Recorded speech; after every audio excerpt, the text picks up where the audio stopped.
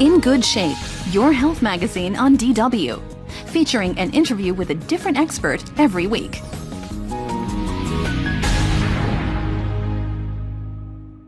A hearing loss in your mid-40s, Dr. Mir-Salim, is this a common problem?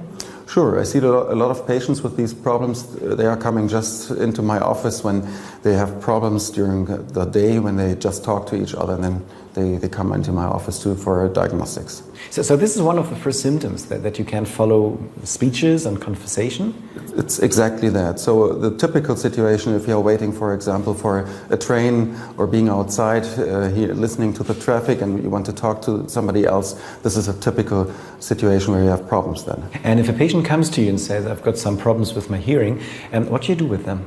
So I just check the ear with my microscope, and then we do, of course, a lot of diagnostics. So we have a lot of machines where we can do every test which you can imagine to check the function of your ear. So you check every single part of the ear, starting from the outer part until to the inner parts of the ear. Sure. The tympanic membrane, so we can check also the ossicles inside and the function of the inner ear. What are the main causes for the hearing loss?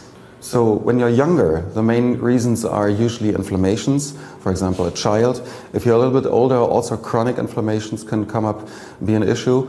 And later, if you're older, so more than 65 years old, 40% of the people have problems with hearing because of a degeneration of the inner ear cells. So that's a normal way of life then? Yeah, it's physiological. And can't you do anything about it? No. Up to now, we can't do anything about that. And the thing is that not in every patient the same thing is coming up. Usually, we have some patients being 65 having problems. Others that these problems starts when you're 70 or 75. But if, say, some younger person comes to you and got a loss of hearing, can you do anything about this then?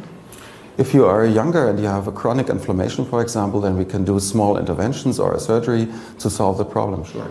Mm-hmm. And you're putting some kind of implants into the ear to aid the hearing process of the patients. And I think you got some implants here. So what do you do with them? Exactly. So we have some different kind of implants. So we have implants which are replacing the function of the middle ear. So this is just something like an implantable hearing aid. You can see here this small thing. This is looking like a small ton. And if we put this just beside a structure of the inner ear, then it can transduce the sound into the inner ear. It's something like an implantable hearing aid. And there are other implants. If the inner ear is not working anymore, only the nerve is working, we can put this under the skin, and then, for example, this electrode is implanted into the inner ear, and this can stimulate then the nerve directly. So it's like a bypass, because you're bypassing structures of the ear which don't work and go directly into the nerve. Yeah, exactly. That is what we do with these implants. If these cells are not working inside of the inner ear, we just replace it by this implant, because then the nerve is directly stimulated, just like a pacemaker, but just in another function. So what part of this implant is inside the ear and what part is outside?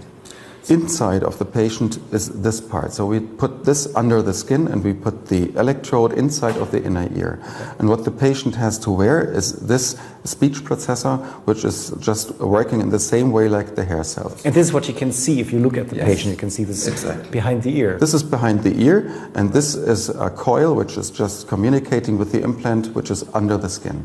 So this is a hearing aid you can use if some parts of the inner ear is damaged. When do you use normal hearing aids? Most of the patients need normal hearing aids, and it's always the first way we have to choose for the patients. And if hearing aids are not working anymore, then these implants are an issue. Can you use these implants in patients of any age? Yes, these implants can be used in nearly every age. So we start doing this kind of surgery at the age of 3 months. These are really small children. And we can do it also on both ears in one session.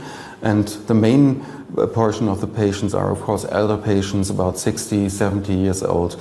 And there we are using always these implants just on one side, unilateral. But children grow, and the implants don't. So do you have to remove them and change them over life? Usually not, because if you look to the implants, they have a coil which is long enough. So we put something like a reserve coil inside of the ear bone. So if the child is growing, this is just straightening more and more. So this is usually not a problem that this is torn out of the inner ear. Dr. Mir-Salim, why is it so hard to treat tinnitus? So tinnitus is something which is arising in the inner ear. If you have a problem there, a hearing impairment, for example, then the sensation is coming up and a process starts which is just running around in the brain. And this is something which is very complex and not easy to treat. But if you would treat the hearing impairment in the first place, could you prevent tinnitus, for instance? We can't prevent it, but we can cover it. If the hearing impairment is treated, for example, by a hearing aid, then most of the patients have less complaints. We've got a lot of viewer questions, for instance, from Nairobi. Jacqueline is a DJ and she wants to know how to protect her hearing. There is a way to protect it. There are special earplugs on the market you can buy, and they are just cutting off everything above 65 dB. This is just the level where we talk now, so this is then less dangerous for the ear. So the cutting it off means that they're bringing it down so that Jacqueline can still hear the music, but she's hearing it on lesser volume? Exactly. So this is a very comfortable level. This is the same situation like we sit now here. If you have the sound at that level, it's very nice for you to listen, and you can listen to everything what you would like. But is it practical? Because the DJs like to feel the drums, like to hear the music like the dancers do. Of course, it's practical, but I know that the compliance of the users is very low. But it's very important because that they don't need a hearing aid in the future. Like Zohan Cordia, who wants to know why his hearing aid is making funny sounds. Typical situation is that a patient is older, more than 70 years old, for example, wearing hearing aids, and the hearing aid is not well adjusted. So he needs to go to the otologist? Or? Yeah, he usually has to check that. Somebody who gave him the hearing aid should check technically the hearing aid, and this is in, I think, 80% of the cases the problem. But it doesn't necessarily mean that the hearing aid is damaged? No, not just an adjustment problem. Usually not. Okay.